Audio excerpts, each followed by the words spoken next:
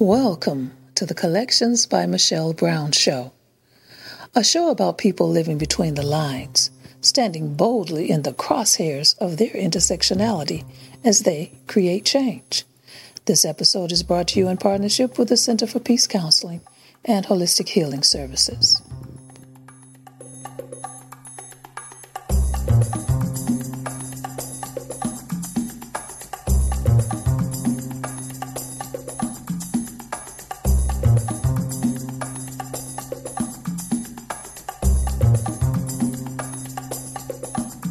Welcome to Collections by Michelle Brown.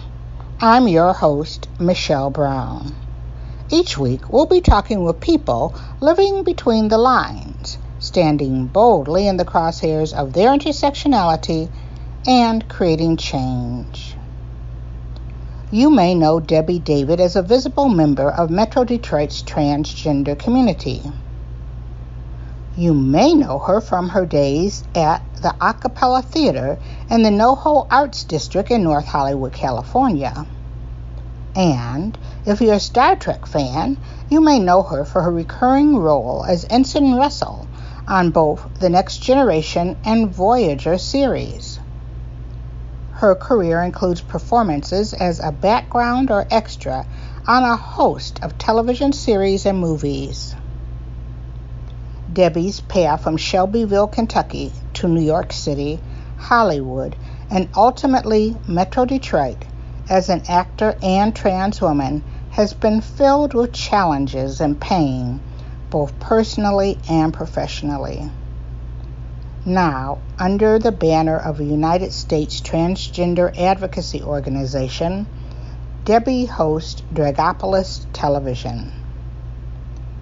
Debbie and the D is broadcasting news about this year's Pride season activities in Metro Detroit while working to aid trans persons and educate the public. A member of Christ the Good Shepherd Old Catholic Church, Debbie videos the Little Church with the Big Hearts weekly services. Debbie, welcome to Collections by Michelle Brown. How are you today? I'm doing great. I haven't been happier in 20 years. I'm doing a lot better physically than I was, and my life has changed so good. My main reasons is I've started going to church, and I found a church that accepts me the way I am, and I love them so much. And I'm doing the videos for them. I've been doing the videos for Christ the Good Shepherd Church on 12 Mile in Berkeley for over 15 months now. And having this one week, a rosary video each week, and that was an amazing thing to try to put, because we went around to different areas and took pictures and things. It really woke up my creative juices again, because I have a radio television broadcasting degree from Morehead State University in Kentucky, and I wear my Morehead State University shirt around Detroit here, and I don't know, people, I think they think it's Morehouse, but they're like, oh, you went there, and well, that's nice. I think they think it's Morehouse, but anyway, it's Morehead State University, and they had a really fantastic theater program. I got a degree in theater arts also. I have 2 degrees from there. I went full time. Once I got to leave home, I left home as a junior in high school. I took the college entrance exam, went off to college then, and came back for my senior year. I didn't have to do anything. I was the student council president, and I did some plays, and I didn't have to have any credits or anything. It was great. And but anyway, so in Morehead, I have this radio, television, broadcasting degree. So me getting to do the videos for the church for this whole year, and we have a YouTube channel that you can go to. All those videos are there, and there's over 100 now, and they're each one a piece of art in my book. They're each one with a little baby. I try to take amateur equipment and make it look like Hollywood, with my tricks that I know. And I was using every trick in the book, like Ernie Kovac's handmade title cards and everything else, but and sound tricks that I did. But anyway, I'm proud of them. And so that got me through COVID. It gave me some place to put my energy, and I just literally prayed that, hey, I'll do this, but you keep me alive. So I guess it worked out okay. And so that changed my life around a lot. Finding a church that accepts me as a transgender person, and then affirmations. They say I go to the transgender support. I met a lot of the activists that I work with now too.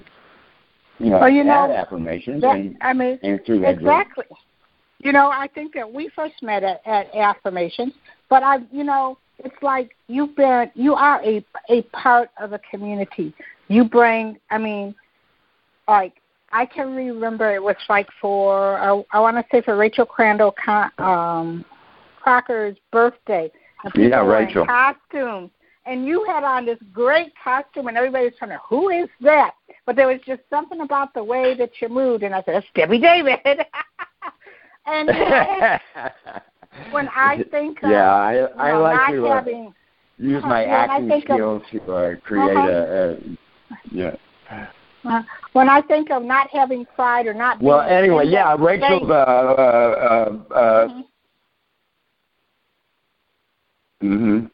Well, they say at that transgender life support group, when the group when you don't need the group needs you.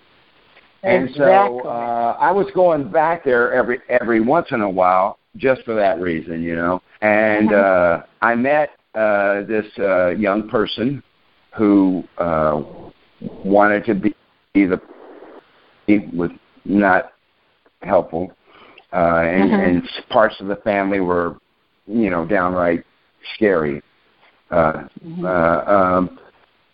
no means to break away. And anyway, I didn't think much of it, but that she started listening to what I said at those group meetings, and now we're the best of friends, and it's Ruby, my friend Ruby, and we are just so happy that we have both moved to Ferndale here, and we can live safely and happily and productively here. It's just beautiful, and I can't be happier. I'm just yesterday, talking with the mayor of Ferndale and David Garcia, and he announced about Ringwald Theater moving to the affirmations. And he talked about the MCC Church is going to be there now.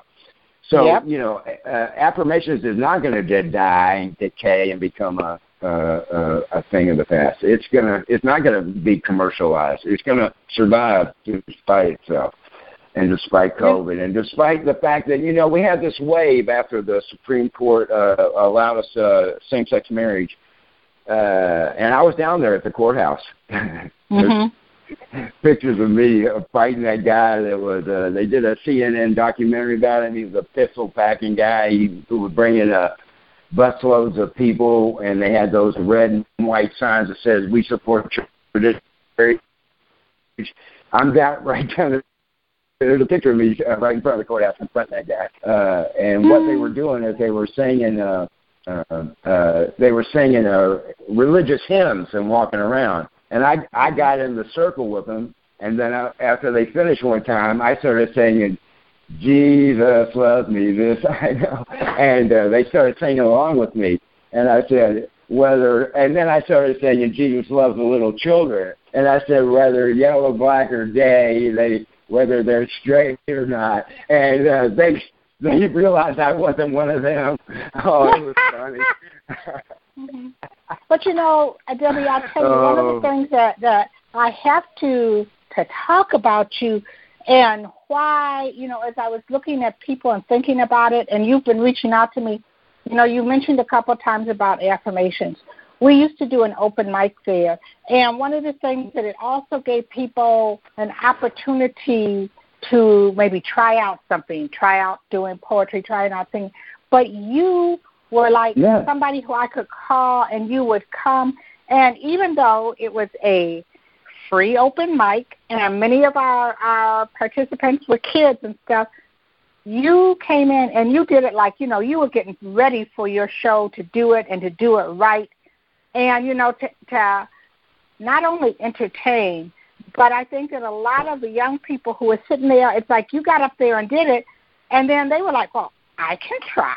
And, I mean, even since, they don't have that anymore, I still come across people, young and from all age groups and all ethnicities, the LGBTQIA and straight, who came through there and talked about having that space to come in and, just feel like they could be themselves and do it.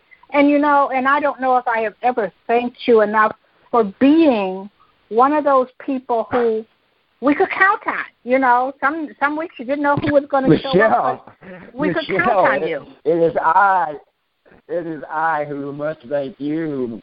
You were one of the first people that spoke to me, encouraged me, that asked me to in here in Detroit. I didn't wind up living at Schaefer Highway in Puritan by accident, really. I was hiding from Hollywood, really, and the world and my family. And I wasn't ready to come back out. I got so injured on that movie that, people thought I was gone. In fact, since I've come back out lately on Facebook, there's people from Star Trek and other shows. I was on Cheers, I was on Wings, I was on over 90 different shows and TV and movies and stuff. I did. A lot of it's background, basically, but I was like king of the extras. I was in the screen. See, I was in the Screen Actors Guild before they had this. They used to have a Screen Extras Guild, and so they told you, don't ever work in the Screen Extras Guild, And but when they combined, I had already worked with the central casting people. So when they said, "Oh, you got your SAG card," so they would put me up close, So I would get hired as a extra, but then I would end up like Rising Sun with Philip Kaufman and Sean Connery, Wesley Snipes. Oh man, talk about two great actors, Wesley Snipes and Sean Connery. Anyway, I was there on that movie as a deep background extra. And Philip Kaufman comes up to me, and they asked about 30 of the men to stand in a line. And they said, Philip Kaufman is going to come along here. Don't bother him. He's looking for a certain type. You don't need to say anything. So Philip Kaufman goes down the whole line of guys. I'm towards the end of the line, right? He gets to me, and I said, "Oh, Mr. Kaufman, I saw Incredible Likeness of Being 8 times in Italy, and it was the only English-speaking movie on the theater at that time. And I kept watching it over and over, and this scene and way you did this and that." He was shocked. He looks back, He walks on down the line. 10 minutes later, the guy walks over to me and says, "Don't say anything, walk with me." They took me and put me in a trailer, and then, you know, I was Senator Morton's aide in Rising Sun now. Yeah, that happens from, you know, so I remember working on, they said don't do extra work, you know, but that's how I got on Star Trek and became Ensign Russell, and that's how I, you know, Bruce Willis told me, don't listen to that. He goes, a lot of stars got started that way.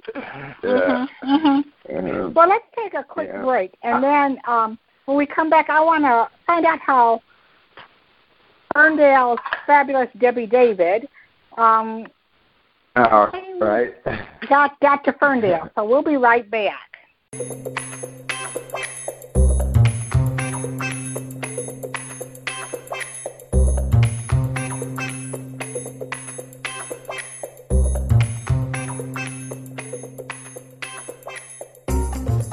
This episode of Collections by Michelle Brown is brought to you in partnership with the Center for Peace Counseling and Holistic Healing Services, bringing balance to your mind, body, and spirit. For more information or to schedule an appointment, visit the center at www.thecenterforpeacellc.com.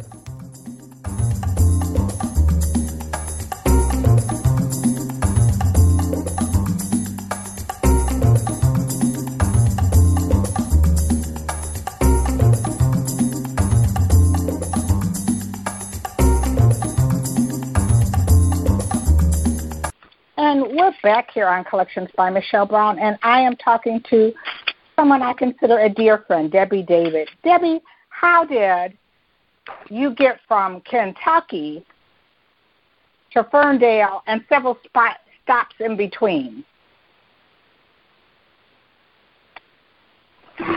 Well, it's all because of love. It's all because of love, Michelle. And people don't understand that, and because of who I fell in love with.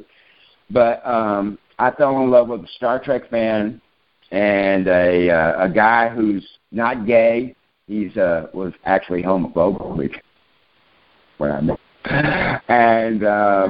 And he's a Wayne County retiree now, but a 27-year Wayne County employee. Worked the road crew. Worked the sewage department. He used to walk down, my husband, Anthony Armour, who I'm telling you about. That's the reason I came to.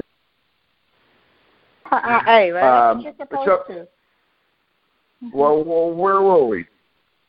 Well, I guess I want to ask you, did you, we were talking about how you got from Kentucky to Michigan, but did you always have the acting bug? Well, yeah, I was born with it, I guess, because, here's the deal.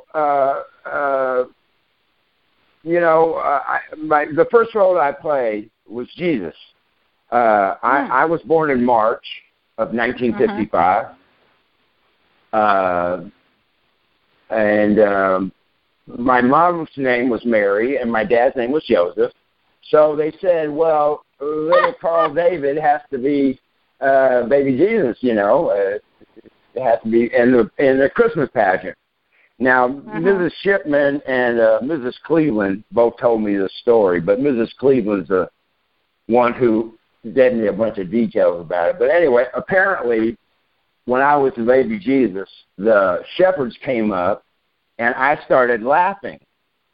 So the boys went up on their lines or something, and they looked out at the audience, and everybody got flustered, and I kept laughing. And so then the people in the congregation started laughing, and then it seemed like every time the wise men came up or whatever, I would laugh, you know.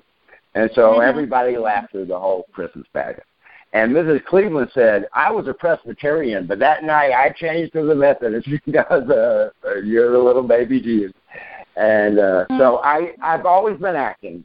And then when I was a little kid, my older brother was 5 years older than me. And he's, by the way, a very accomplished artist. And if you want to invest in art, I can tell you, the art of Joey Burks has become quite valuable because he died a couple of years ago, and he's got a beautiful story. He stayed there in Kentucky. I had to leave.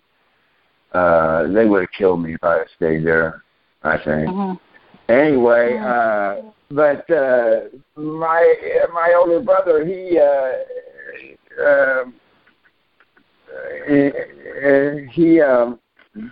oh man,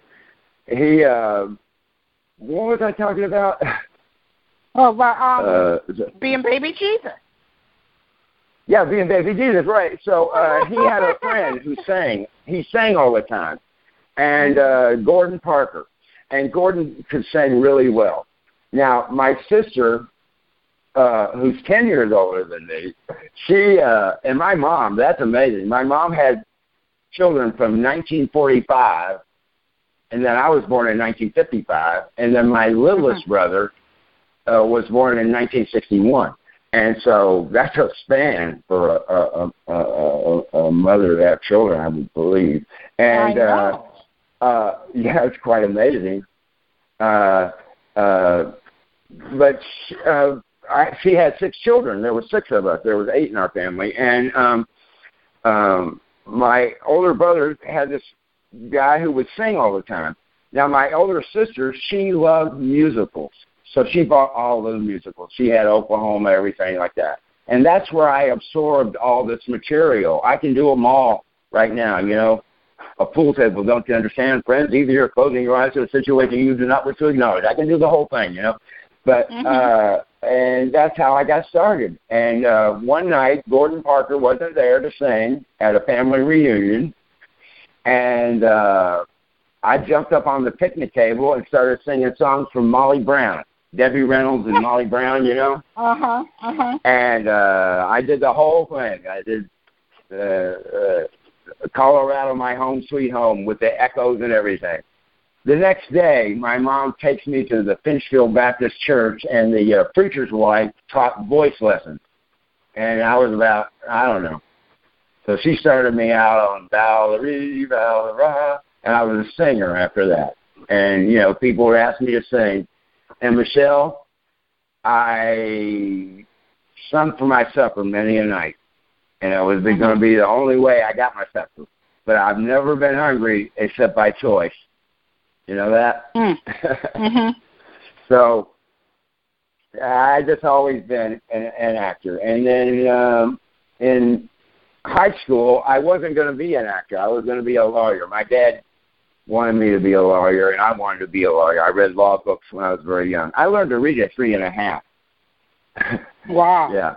And, when I said something about a plot that I had come up with for a little story that they told us to write, and I had come up with this plot from reading Scheherazade, 1001 Arabian Nights, and I'm in the 2nd grade, and the teacher's like, yeah, well, how did you think of that?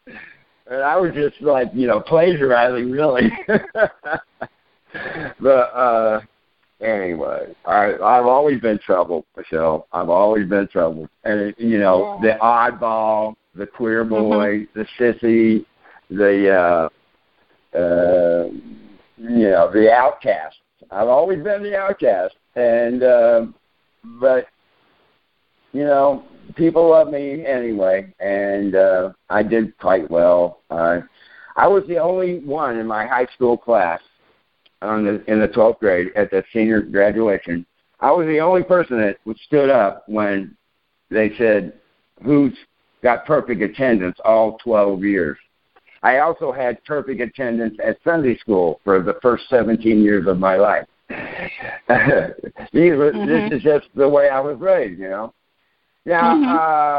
Michelle, something that's been on my heart off and on, and I've talked about it a few times other venues, is LeVar Burton asked me if I was a racist on Star Trek one day. And we were working on... Oh, really? Yeah, Star Trek.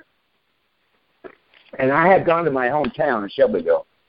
And I had picked up some books in a thrift shop of my dentist and best friend of my father's, Dr. Hayes. And I got all his college books, and they only wanted a few bucks for them, so I bought them all. And I thought, well, I'll read them. I can talk to him later, whatever. And I took them back to Hollywood with me, and I was reading them. And I was reading one on the set, a novel that was in his college books. And I finished it. I was crying. And we were sitting there. I was standing in for Data, I suppose. I was standing in for Brent that day. Mm-hmm. And I was standing in for Robert Picardo, I think, the doctor. Yeah, because we were in the medical sick bay. Yeah, mm-hmm. And LeVar was there, and I finished the book, and I walked up to him and I said, LeVar, I'm sure they made a movie from this before. It's an old book, but you ought to get the rights to it and make another remake of it, because it's a fantastic story. And he said, oh, really? Well, what's the book? And I said, it's Cry the Beloved Country. And he goes, oh, that's a racist book. Carl David, are you a racist? No, I just started crying. Tears rolling down my face. No, I didn't. That's not a racist book. Oh, yeah, that's a racist book. That supports apartheid, Well, I didn't see it that way. I just told the story, and I just walked away, Well, we didn't talk for a while. And, Jordy and my character, Ensign Russell, we worked together. That most of my scenes are in engineering with him, and he gave me my name. I wouldn't have been named Ensign Russell if it wasn't for LeVar Burton taking up for me. But, so that really hurt me. And then, we talked about it a few weeks later, and everything's cool, and, but we were never closer again, really. And Avery Brooks said something to me one day when I was working on DS9, and I wondered if that had been talked about me, Anyway, you let it go. And, well, how did you get from Kentucky to Hollywood and into that whole career that you had on television and in movies? Well, I told you I went to Morehead State University, and their program is just so fantastic. It's a world-class program there. And they got me an audition. Morehead has these field study programs where they go and you see Broadway shows. We had tickets to the night before a chorus line was moving from the Shakespeare Theater down in the Circle Theater down there, downtown Manhattan. It was going to move to Broadway the next week, right? This was going to be the last show in that intimate setting where the show was born. And our college group there from Morehead, we were there, and we had tickets to it, and we were standing out there waiting to go in, and this guy came up and offered me $800 for my ticket, right? And I turned to Dr. Lane and go, I can take that, right? And he goes, no, you cannot. And I go, oh, I'm going to take it, Dr. Lane. And he goes, no, you are not. You will fail the course. And I went, oh, okay, I will watch the show. So I went in there and watched Chorus Line. And it's a good show, but I thought I would rather have the $800. But anyway, so they got me an audition at the American Academy of Dramatic Arts. And another actor, Ron Harris, a fantastic actor, who had a similar career to me, only in New York. He was the stand-in for the guy, I forget the guy's name, on CSI, no, not CSI, a Law and Order with the guy from, he's the bad guy in the first Men in Black movie. That guy, he's the detective, the lead detective. Anyway, Ronnie used to stand in for him and be one of the actors on that show.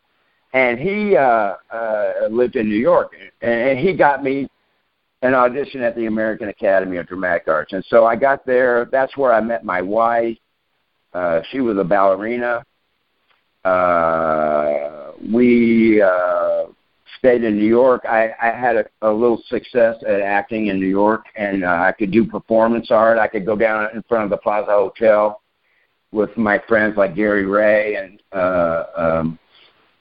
other performance artist friends, and we could make like $100 a day a piece, just goofing off and acting stupid and playing with the crowd and doing little skits and bizarre things. And I loved it. But then one day I went to an acting class at Michael Civey. He was a famous teacher at the American Academy. And I did a scene from Glass Menagerie, and I played the gentleman caller. And after I got finished, the girls in the group were going, oh, they were, they clapping. And Michael Civey looked over and said, oh, you think that was good, huh? And he kind of like started tearing down the way I had done with the character. And then he said to me, he goes, you'll never be a Broadway star. You don't have what it takes to do 6 shows a week and 2 matinees on a Saturday. Your voice isn't strong enough. You haven't lost your accent enough to become a New York stage actor. Oh, sure, you could be a movie star. You have charisma. Yeah, you could go out to Hollywood and make a living, but you're never going to be a Broadway star. I stood up right then, and I took her to class and said, adios, everybody. I'm going to California. And I did that. I called my dad. He let me work at his John Deere store for 3 months, and he overpaid me enough to where I could put money down on a Dodge van. I went back to New York, picked up my girlfriend, soon to become my wife, and we loaded everything, and I drove to California, not knowing what to do or what. Yeah. What was your favorite role of everything that you've done? Favorite role I've ever done is, well, I tell you, the one that comes to mind is from a play that's pretty obscure. It's called Private Wars, and I played Gately Woodruff Gately. He was like a lovable lunkhead kind of guy, Gomer Pyle type thing. It was a play about Vietnam vets that were in a rehab center for mental illness after the war.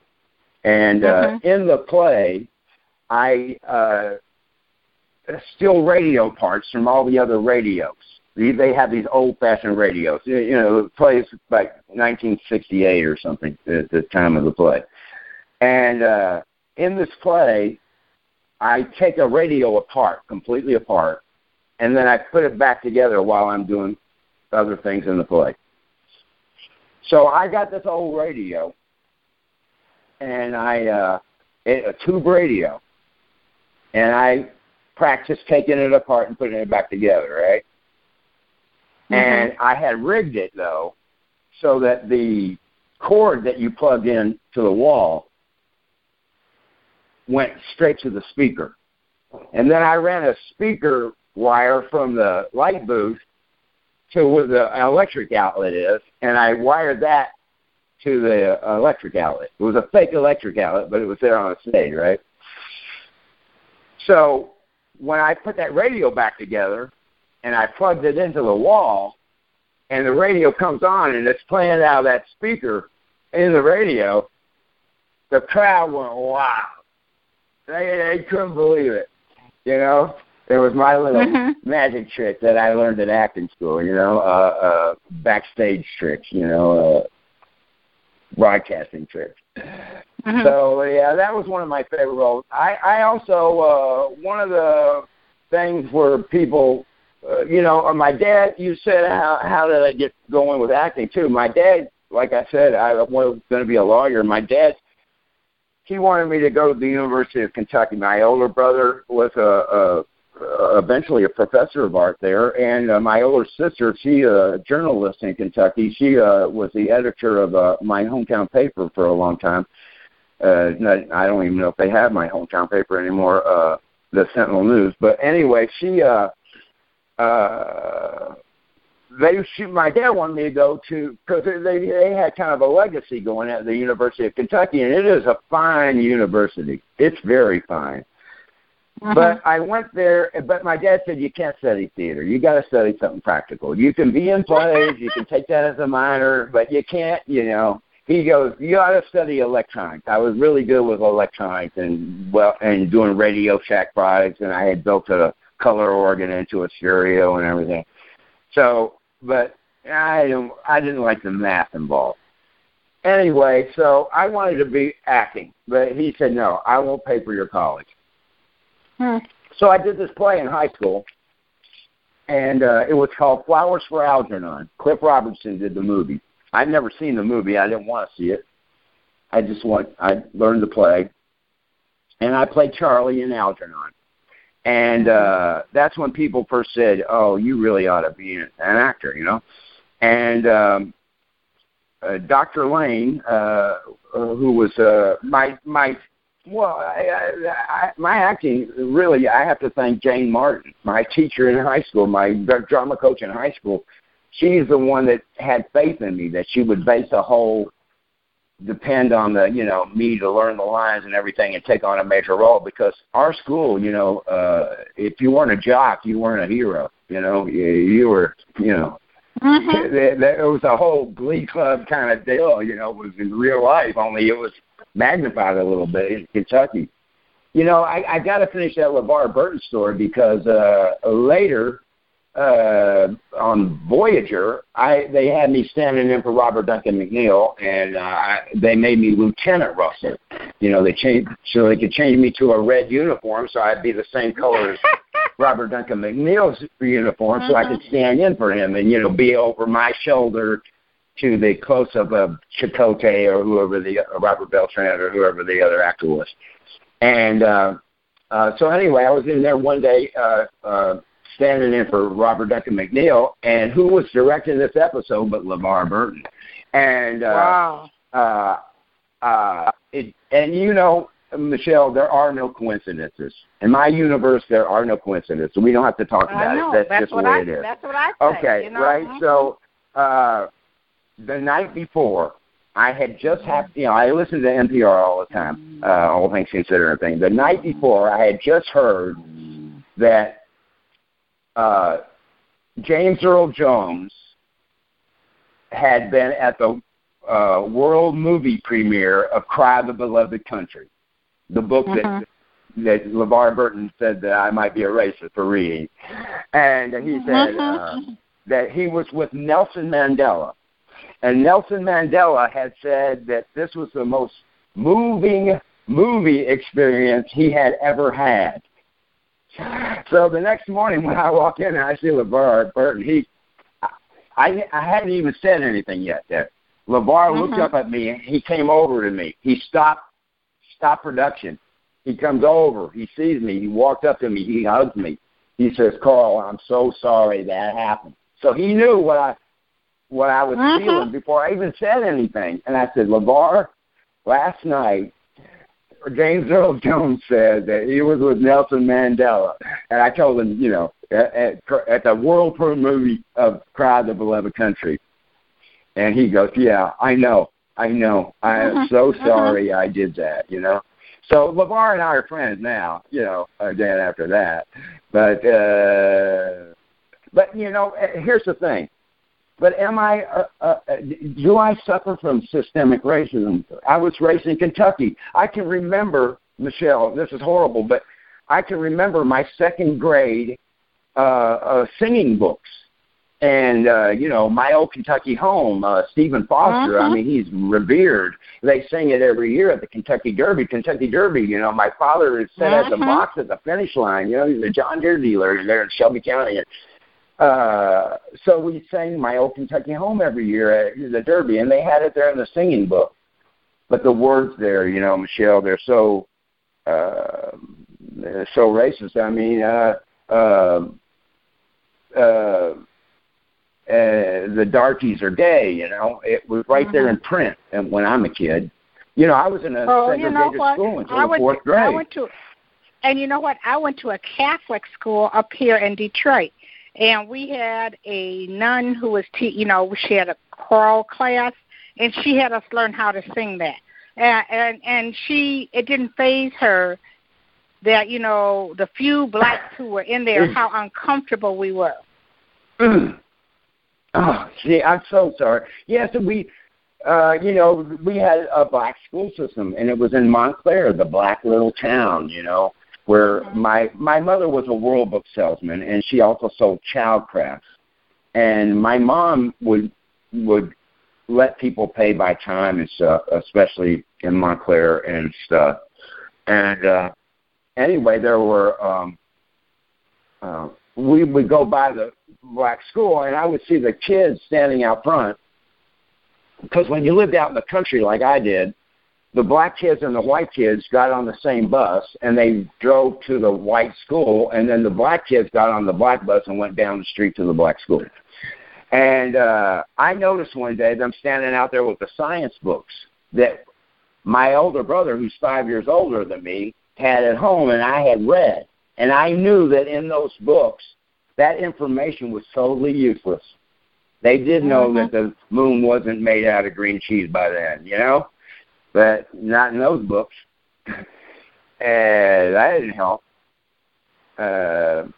So, and my sister, and the other thing, Michelle, growing up, when I was in third grade, passed the Civil Rights Bill, and so Kentucky was supposed to integrate, and they did some kind of thing where they had a year where, yes, if you're black, you can go to the white school, but we keep the black school open to have this year of changeover, right? And only one family came to the white school that year, and the Hall family. And they were a family that my mother had sold child crafts to and world books. And those kids and Darnell, they were always way ahead of everybody else after that. You know, the next year when you had to go, we had to integrate. That year also, while we were at the bus stop and the kids we had moved over to their, like, the little telephone pole where the black kids stood to wait for the black bus, when my dad had told me that, you know, this was about the, you know, my dad was a big Kennedy supporter and everything. And he told me what was going on. And so I walked up to the kid and I said, hey, next year we're all going to be friends. We're all going to be things, right? And I said, and they said, oh, yeah. And I walked back over, and after that, there were certain people that called me the N lover right to my face sometimes. Yeah, because I did that as a little kid, you know. So do I suffer from systemic racism? I hope not. I'm married to a black man, and I love him. I know that. And I wouldn't be alive without him. And that's why I came to Detroit, you know, for him. He's a Star Trek fan, yeah, and he thought I was a girl. I guess he was drunk. He must have been drunk because I didn't look that much like a girl back then when I first started. And I don't now. I'm clocked immediately at 25 feet. 40 now, and I'm so old. And I don't wear makeup all the time. But the mask helps. But I'm happy with being a third tank. I'm a transgender, and there's no going back, and it wouldn't do me any good if I did. And I don't know what would compel me to it. I was willing to do it to try to see my children, but I went through 2 heavy-duty 10 weeks of reparative therapy in California before it was illegal, and they tested on me, it seemed like. And when I finally came to the end of it, and after doing aversion therapy and all these horrible, torturous things that weren't appropriate for me at all, I never considered myself to be gay. I just always had a female intuition that wouldn't let me not think this way, you know. I don't know. But you didn't have to put a label on it, but I had to be fixed for my family. Because, see, when I came out, or I didn't come out, I was outed in Hollywood. Yeah.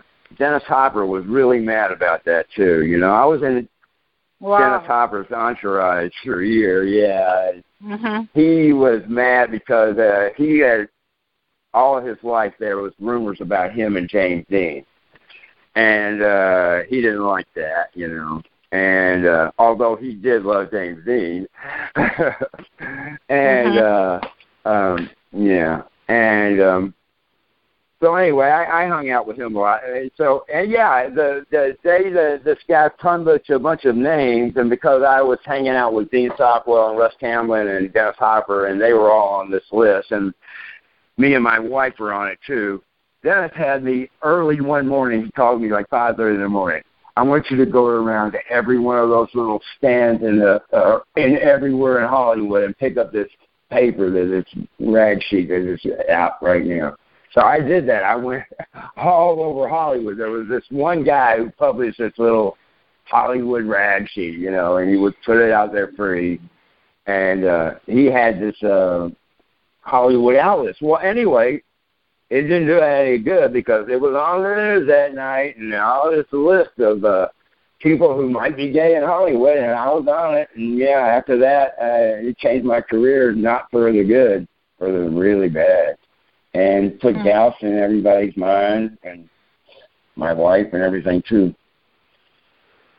Wasn't good. Wow. They didn't treat me. They didn't put their arms around me and say, "Hey, great, good for coming out. That's really great. You know, be yourself. That's right." They didn't do that to me. Wow. You know, do you ever? I mean, let's face it. You had your life. You know, your life as on Star Trek, which still seems to go on. You know, for some people, you're always. Hey, my character's still alive, Michelle. I know. My character and you have people who follow you and stuff like that. Do you have any regrets about still being Ensign Russell to some people? Well, I don't have any regrets about being Ensign Russell or being Carl David. Carl David, you know, that's my name in the screen actor field. I'm Carl David. And that's the reason I'm Debbie David now. But, no, I'm not ashamed of anything I did as a man. I'm proud of that. And I was a good man. I was a nice guy. I did a lot, too. And I met a lot of people. You know, I got to talk to people like you wouldn't believe. And not just say hello or meet them. I mean, talk to them, like Muhammad Ali, Dr. Stephen Hawking, private conversations with, you know, Mae Jemison, all these things. A lot of them because of Star Trek, but Dennis Hopper and artists that I met through him, you know, talking to John Michel Basquiat while he's painting a pole in New York City. And sharing a joint that I bought for him in down at Washington Square Park, and then walking with Dennis Hopper in to see the piece at MoCA, Museum of Contemporary Art in Los Angeles. Dennis had the John Michel Basquiat on his wall in his Venice home, and I used to lay on this chaise lounge in front of that and finger and outline the look, because I did collage art myself. So John Michel, one of my, you know, mentors. Well, anyway, we go to the show that Dennis had put that piece of artwork out of his home in the show for John Michel in Los Angeles, and we were going there with Dennis to see this piece. But when I walk in, right next to the piece, a whole piece of the New York street in that telephone box that I was standing there talking to Michel Basquiat is preserved like a giant piece of art. That really, you know, I said, man, you've lived a life. You know? And that's just one. There's hundreds. So I got to write my autobiography. I had it on paper. Yes, you do. I had it on paper, and it was in my storage room in Kentucky, and all my stuff got destroyed in Kentucky. Yeah. Wow. Yeah, you definitely I want to go back to yeah. Kentucky. I want to go back to Kentucky, but I'm afraid to. Well, I'm afraid to go. Mm-hmm. Yeah. So you're also known for aahCapella and Dragopolist. Oh, yeah, aahCapella is so beautiful place. I helped a lot of people there, too. I had a theater in the NoHo Arts District of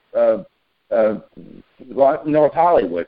The NoHo Arts District is this little strip there in North Hollywood, Los Angeles, and I was on Lankershim Boulevard, 5907 Lankershim Boulevard. It was the old Joe Woo's Chinese restaurant.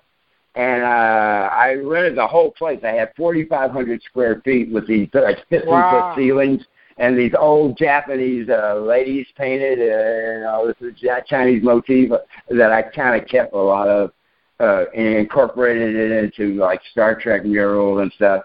I had a fantastic mural on the front of the building painted by Lloyd Nolan.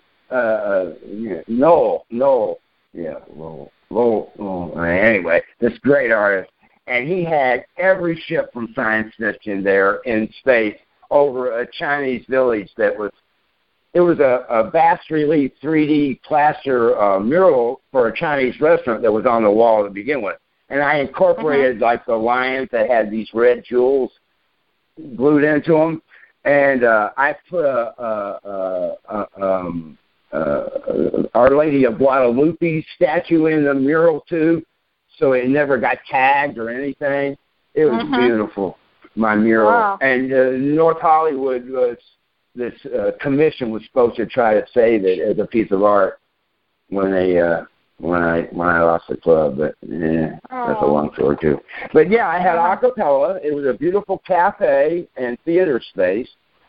I had a giant Hieronymus Bosch print from Dennis Hopper, and you can see this thing. It's in the movie Backtrack, which I'm also in, with Jodie Foster and Dennis Hopper, and Dennis Hopper directs. Anyway, I play the ad man in that movie. But anyway, in the movie, Dennis plays this gangster, an assassin for gangsters. And he has this Hieronymus Bosch print behind him in the movie.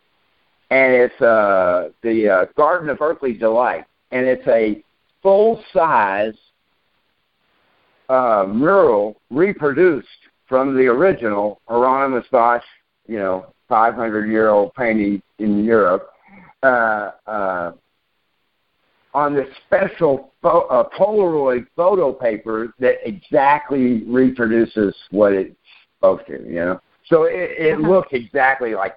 Well, anyway, Dennis had this Hieronymus Bosch mural, which took up a whole wall in this huge club of mine, cut it into panels and mounted it on panels, and he gave it to me.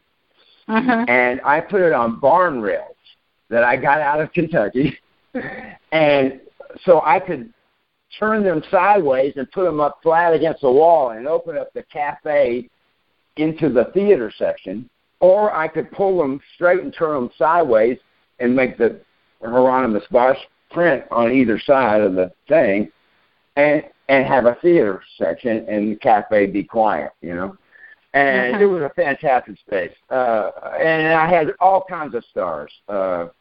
Fred Willard, unfortunately, who just died recently last year, he did a show at my club for a year. And it was like a improv comedy competition where comics would show up there, because I also had an open mic comedy night with people like Wayne Brady and Jonathan Mangum is a partner on Let's Make a Deal, and a fantastic comic in his own right. And on Whose Line Is It Anyway? They premiered the idea. Drew Carey used my club to have Vince Vaughn come and watch them do it at my club. That's where they promised to pay me back. They never did. Drew, you owe me money. Well, not money. You owe me something. Exactly. Anyway, and Wayne Brady, they had their group there too. And I don't know, Wayne probably wouldn't want me to tell this, but they had this comedy group. They were a bunch of young actors that come out of, I think, the Universal system and the Burt Reynolds Theater in Florida, Orlando, I think. That's where they got their early acting and stuff going. Well, Wayne Brady and Jonathan Mangum and this whole group of Joe McCrary, who was the ambassador in the Princess Diary movies. He's a friend of mine too. There, I just talked to him the other day. He said a prayer with me there in that club. It kind of helped save my life. But anyway, I digress. Anyway, they had a comedy group called the House Full of Honkies. It was all these white guys from Orlando and Wayne Brady. And they didn't say anything about why Wayne Brady was one of the honkies, you know. This is the humor of it, you know. And when you said it, anyway, one day I've got this poster out front of my club and in the window, and it says, you know, every Friday night or whatever it was, the House Full of Honkies. Well, this black lady comes in, and, she was on a tirade. What does this mean? What kind of a group is this? Why would you only have And I said, man. Yeah, I'll give you free tickets. She said, no, it's very funny. No, it's nothing like that. It's an improv comedy show. They have black guys. We love black guys. Anyway, she came back later with her church group.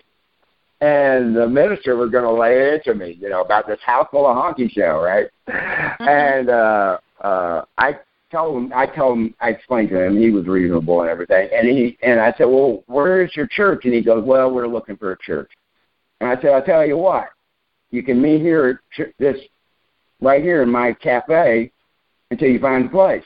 And so they met there on Sunday mornings for a few months, and then they got themselves a place.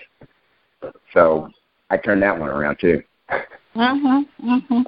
Well, Debbie, we're going to take our second break here. And when we come back, I want to talk about something else you're doing, which is the United States Transgender Advocacy. So we'll be right back.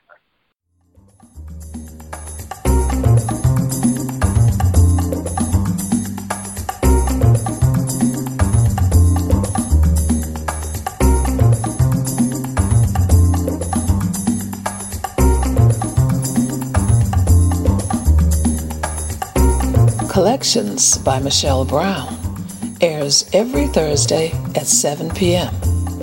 You can subscribe now and listen to the podcast on Blog Talk Radio, iTunes, Stitcher, or SoundCloud. Be sure to like the Collections by Michelle Brown Facebook page and mark your calendar so you never miss an episode.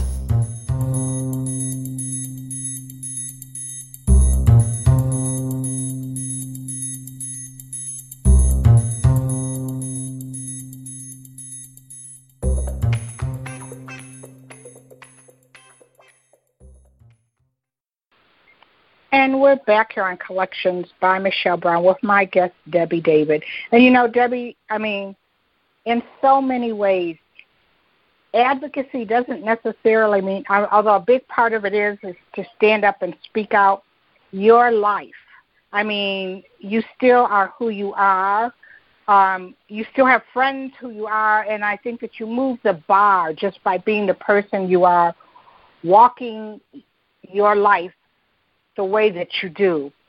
But recently, you started talking to me about the United States Transgender Advocacy. How did you get involved with them, and what exactly does USTGA do?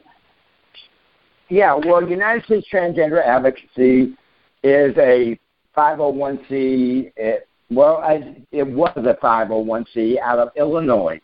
This lady, transgender girl, Crystal Ann Gray, she was quite and is quite a lady. And anyway, she started the group, and she had been transgender in Illinois and in the rural areas of Illinois all her life. And she became a rescue type person, and so she was in with all these rescue people and everything. They all respected her. They knew that she was trans, and she lived her life pretty much trans. Well, anyway, she got on a Donahue, I think it was, as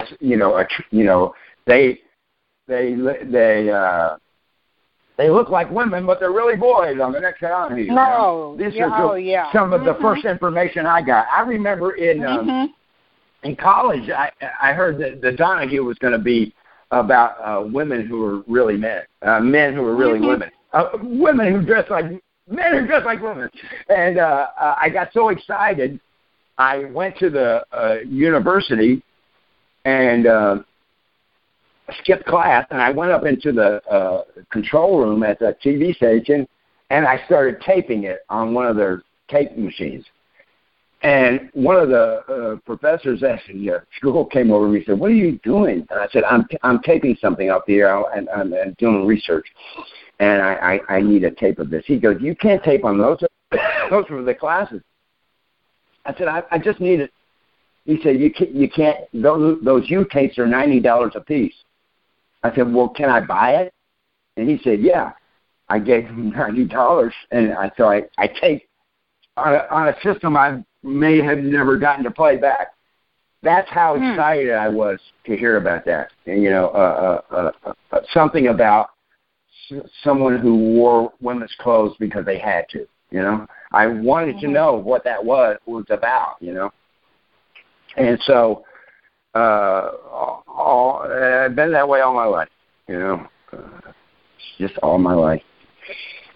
I can't help it. I was born this way. There's maybe some nurture, but I but why do families not love kids? I mean, religion can't be like this to family love. That can't be right, Michelle. It just can't. It just can't be that you should shun your children, or and especially when your children shouldn't know you because you were gay or something. You pray for that's what's happened to me. I don't know my own children. And then you shun them. It makes no sense. I don't know my own children. Haven't seen a picture or heard their voice since 1996, and there's no legal restriction. Nothing was ever said. There was insinuation and fears, I'm sure, because they had me go through reparative therapy twice, and I went into it full. But yes, please fix me. Please fix me. I don't want you to not love me. I tried. But when they had the paddles on me and they had my arms strapped down and they were putting the gel on my head and they were rubbing those paddles together to electroshock me, and they told me I might have gaps in my memory after that, and I didn't want to be on stage and not know the next line. That's the actor's worst fear. I started screaming, "Get me a lawyer." And some doctor in the hallway finally heard me, and he stopped him. And I walked away from reparative therapy, and you can't make me go back. But if you put me in jail, I'll just die of a heart attack. I'm too scared. They did that to me too, Michelle. They put me in jail. They beat me up for wearing a dress. I've gotten arrested as a prostitute in Hollywood, and and when I told the L.A. police, turned me over to the county sheriffs because I was signed up with the county sheriff's program they had this transgender support group, and if you signed up for it and you went to so many meetings in a row and you got one of the psychiatrists to say that you were actually trans, they would put you on a list at the police station that said you were not a sex worker, and I was on that list because I had done the program, and but so I had them turn me over to the county sheriffs, and the county sheriffs, they were worse than the LAPD. Yeah, they put me in Twin Towers for 28 days without a lawyer. Yeah, it was a LA judge, Judge Friedenthal, who just died, that got me out. I didn't show up for rehearsals. I was just a stage manager. But he was at the rehearsal, and he said, "Where's Davi?" He was producing the show. This isn't like her. And everybody, oh, we don't know. He put a writ of habeas corpus out on me. And that's what saved me. Yeah. Show business. Saved me after all. Mm-hmm. And you were talking about United States Transgender Advocacy. Crystal and her partner, Sherry K. Miller, they started the group. Sherry and her, Crystal, had put together this document that they had researched themselves, and they called it Transgender 101.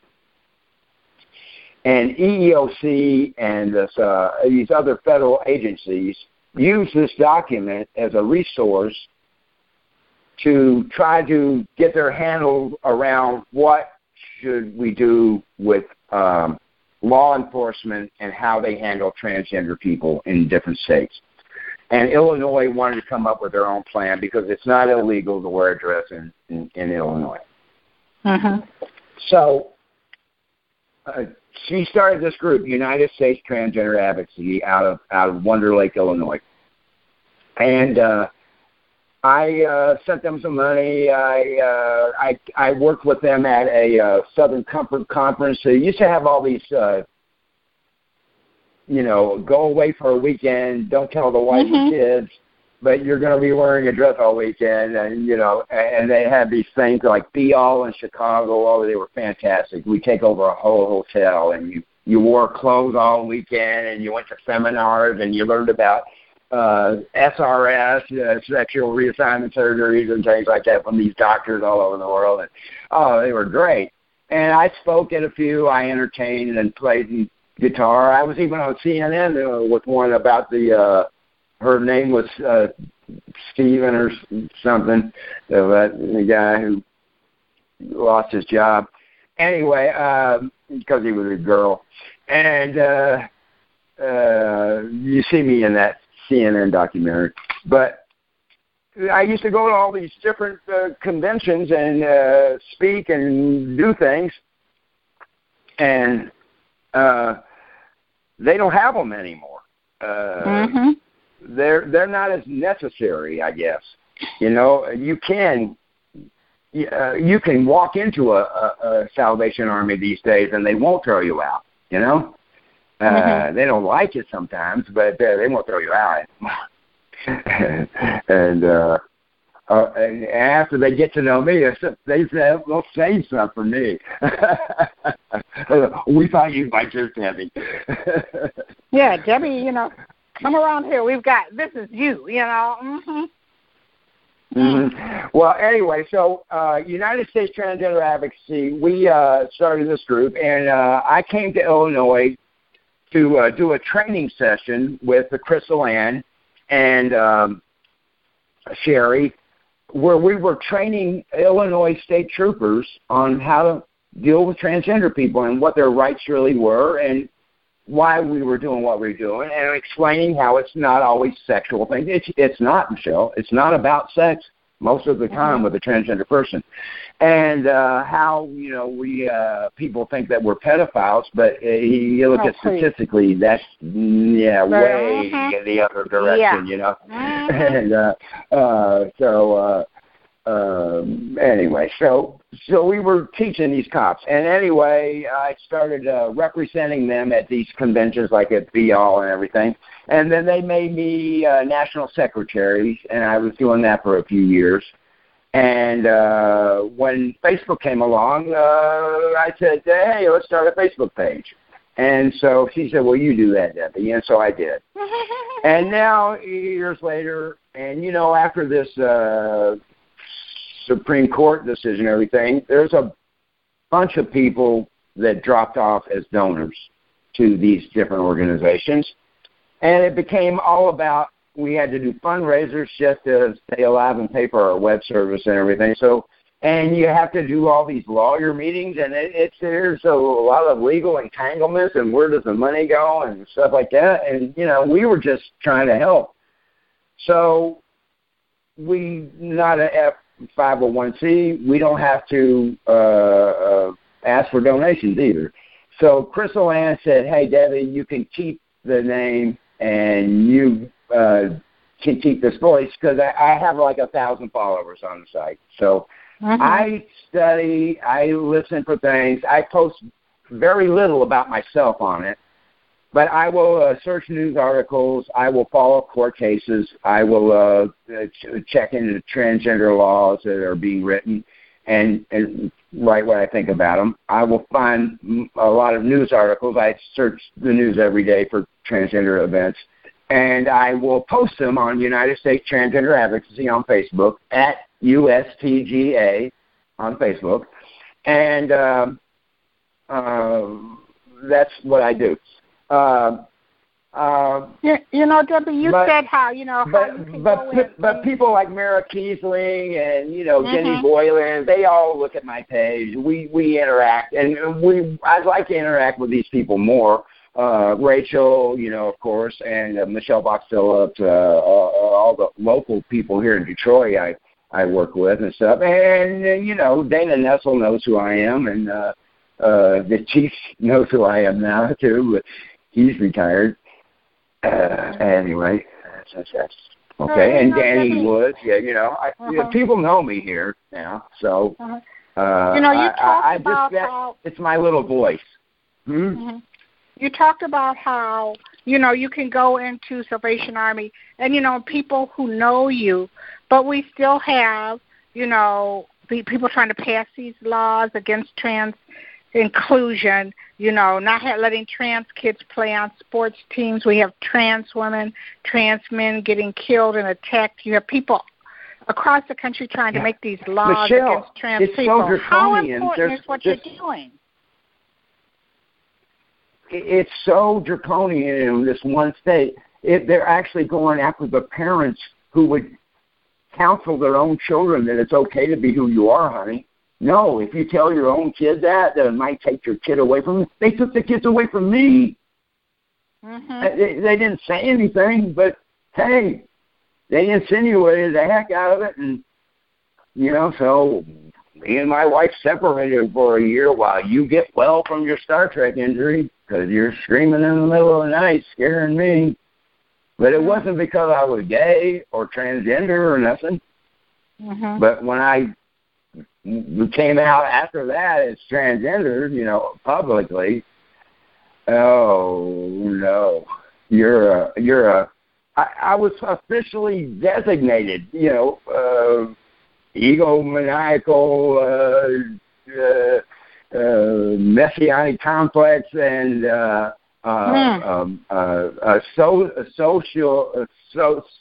sociopath, but social deviant. I was labeled a social deviant, and I was also labeled a mental disorder. My gender dysphoria was called a mental disorder before it was called the gender dysphoria. And so I was legally, under, and my family, they would, if they had lived in California, they could have signed my mental health rights away, and they would have. Yeah. That's the era I lived through. And, they talk about these pioneers of the movement and everything like that. I hope these kids appreciate what Harvey Milk and, going all the way back to Michelangelo having to hide that they were gay. Whatever. So, Debbie, I mean, would society really want all the knowledge and art and beauty and love and invention that came from the gay people of the world? You think that would work out good for everybody? We wouldn't be talking right now, Michelle. So, we like be this talking week, on a computer. Well, you were sitting this week. You were like in Ferndale. You see a lot more trans visibility, even though we talk about the other side.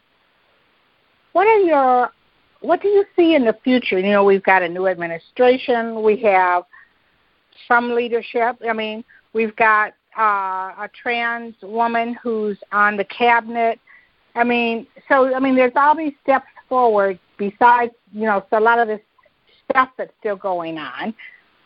What do you see in the future? What would you like to see happen in the future for particularly trans youth, but other I think people we got who an have gone opportunity through what here. you did? I think we should go from where we are now with COVID and stop fighting wars and use the knowledge we brought to cure cancer, to cure the virus. You know, if every virus that affected a human was not in any human, the virus would not exist. We did it with polio almost. You know? And so this is where we ought to go with the world. And yes, there ought to be a way that I could, you know, when I was a young actor, I spent a year in Rome, basically. But I traveled all over. I went through Yugoslavia. I even rented a house for a while in Yugoslavia, like a couple of weekends. And it was like $80 for the 2 weeks. And it was this whole big house and this beautiful little farm, Yugoslavia, which doesn't exist anymore. And anyway, but I lived in Rome. And, of course, I was a man. I didn't present, and I wasn't gay then, really. But I couldn't do that now. I couldn't go. I'll never get to see the Holy Man. You know, I would love to walk through some of those places or just see, you know. But I'll never get to do that. And that's just such a shame. Now, Michelle, we've got to stop fighting each other, everybody. But, you know, I want everybody to know that I was born in Louisville. I was born in the same hospital as Muhammad Ali, and I got to tell him that once in Central Park early one morning while he was jogging by himself, the last day of his, I think, really big fight. I think it was Leon Spinks. But anyway, but I'm from Louisville, and I lived a pretty privileged white life, you know. But I felt more racism in New York City than I felt growing up as a kid in Kentucky. And, but, you know, I don't know. Maybe I was blind to it. I know when I came back for my high school reunion,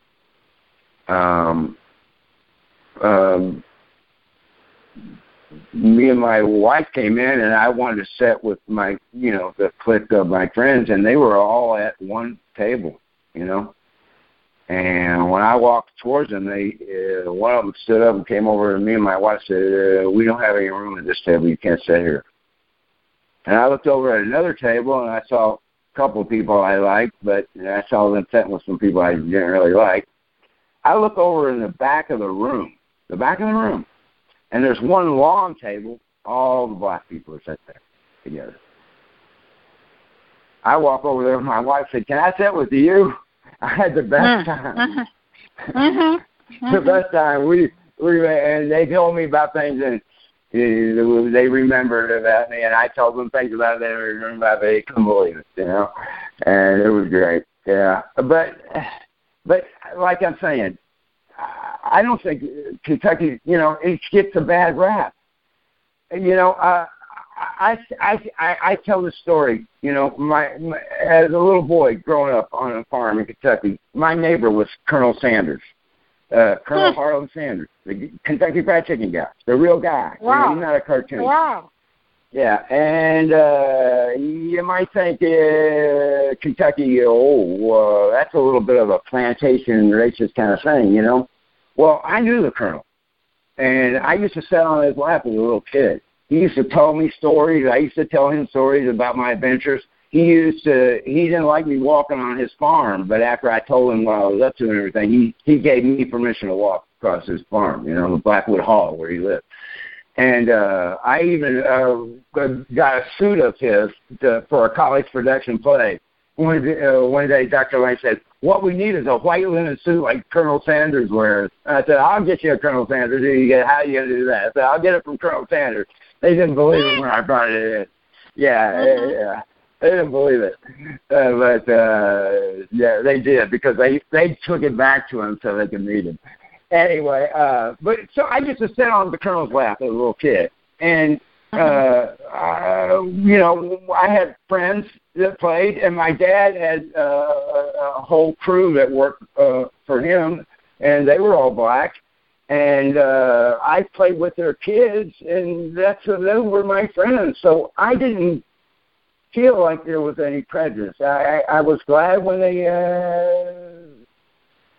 put the schools together and everything.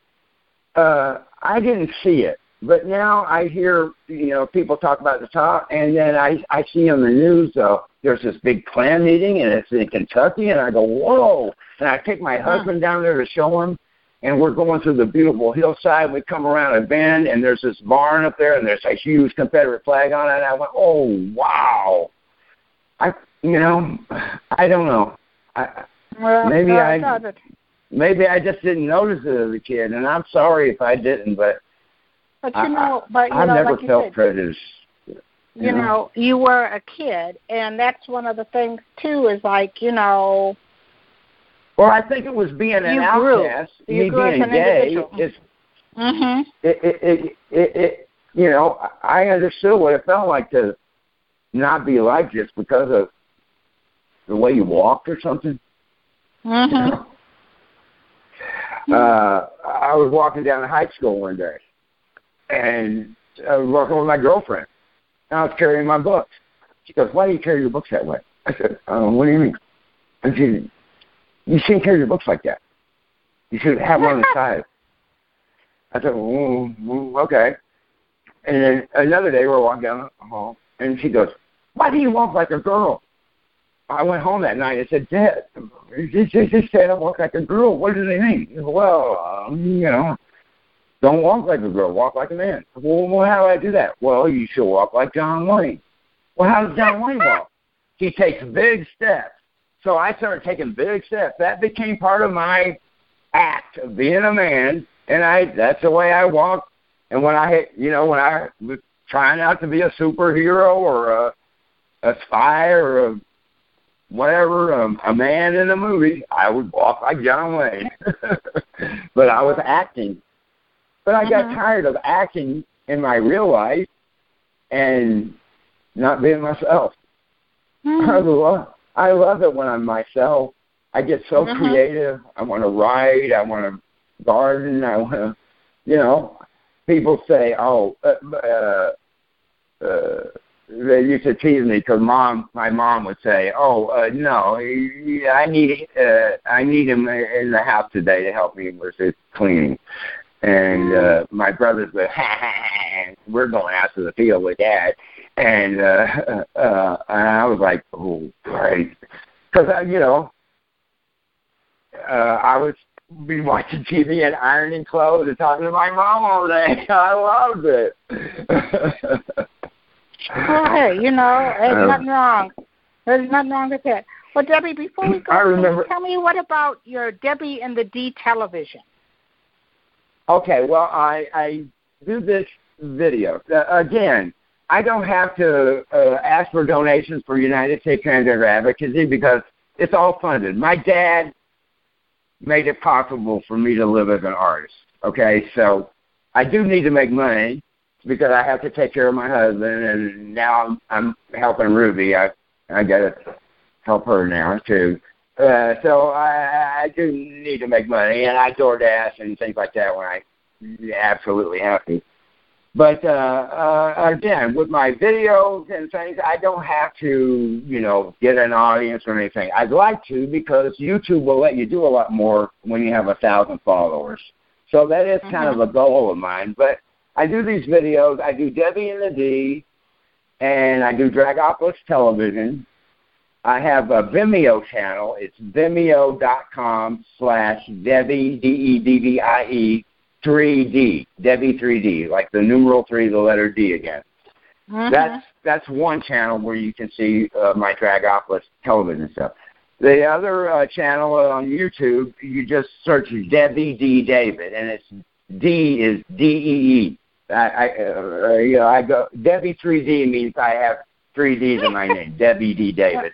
But the D in the middle stands for D, because that used to be my nickname at my club, the Dragopolist, which we really didn't talk about in Hollywood. I had the club Dragopolist. I created Dragopolist. Now, RuPaul's got a game, and we're fighting about that. But we're not fighting. Really? We're working together. We'll end up working together. It's already in the works. I can't talk about it. But anyway, Dragopolist. Well, you know what? You'll have to come back and talk about it after you work it out. Oh, yeah. Definitely. There'll be an announcement soon.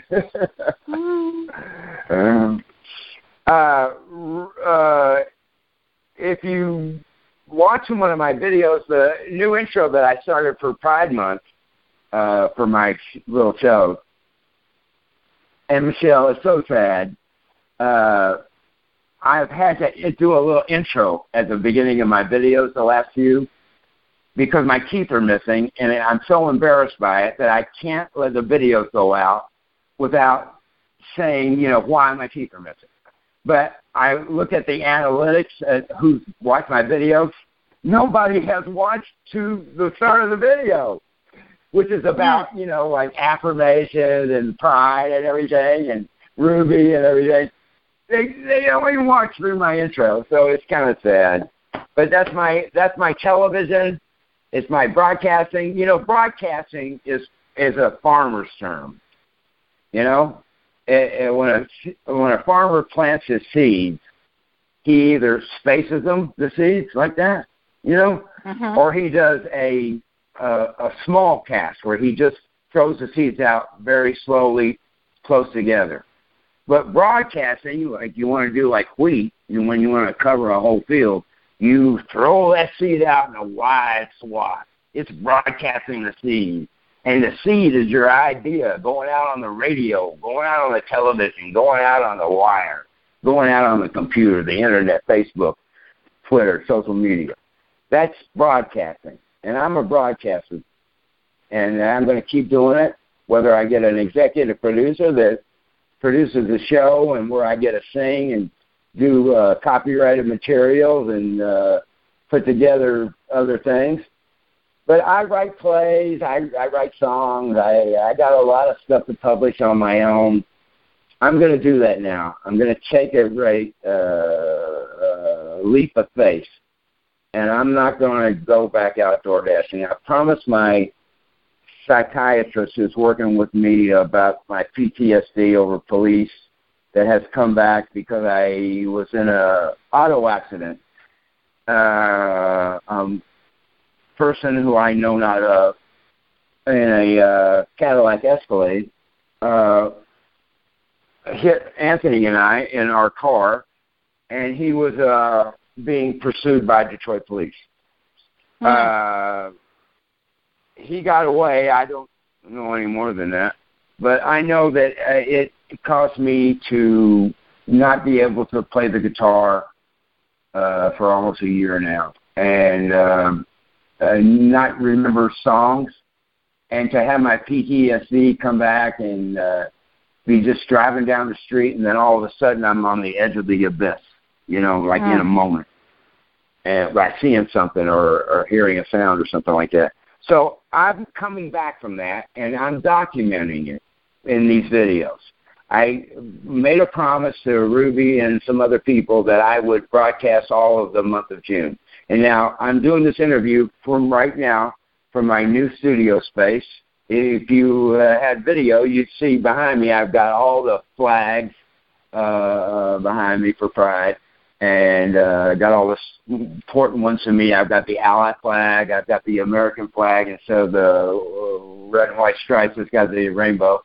And then I've got the intersex flag for me, and I've got the transgender flag, too, for me. And so I'm going to keep doing the videos no matter whether anybody watches them or not. This way, I've got a little bit of something like maybe immortality in a can. You know what I mean? Your videos, your thing, they're there now. They're They're there, and they're beautiful. And I hope people will find mine beautiful. I do get a nice compliment here and there. I would like it to be official and be, produced and, but then you need to get ratings. You need to do things. I fortunately right now am going to take this chance and do these videos, continue doing the videos for the church, and I'm going to do free sponsorships in the hope that I get product and services in return, or at least gifts to where I can offer prizes and maybe have donations to the church or donations to, Transgender Michigan or whoever I'm going to do that week, Yeah, that's my plan. I'm coming out again. All right, well, come on out. I'll be right here for you. Well, Debbie, we've come to the end of our time here, but I want to have you back to talk about Dragopolist. Hopefully everything will be worked out, and just to stay in touch. And I look forward to the day, we might even have to do a virtual open mic. But to hear you sing and to be in that type of fellowship with my you voice on is the back, stage. and I can play the guitar again. Oh yeah, I want to sing. And Michelle, your open mic night at Affirmations, it was really great. Thank you so much for doing that. I wish they'd let you do that again. Well, we're just gonna keep hope alive. We're gonna keep our fingers crossed. And and since then, I've been working on a little singing. Maybe there's a duet in our future. I want to thank my guest, activist, singer, and former actor, Debbie David. She's the National Secretary of United States Transgender Advocacy, where she hosts Dragopolist Television's Debbie and the D. Be sure and follow Collections by Michelle Brown Blog Radio on Facebook, Twitter, and Instagram. And let us know if you have a suggestion for a guest or topic for a future show. You can listen to this or past episodes of the show on SoundCloud, iTunes, Stitcher, or Blog Talk Radio. Join us next week when I'll introduce you to another amazing individual living between the lines, standing boldly in the crosshairs of their intersectionality and creating change right here on Collections by Michelle Brown. Thank you for listening.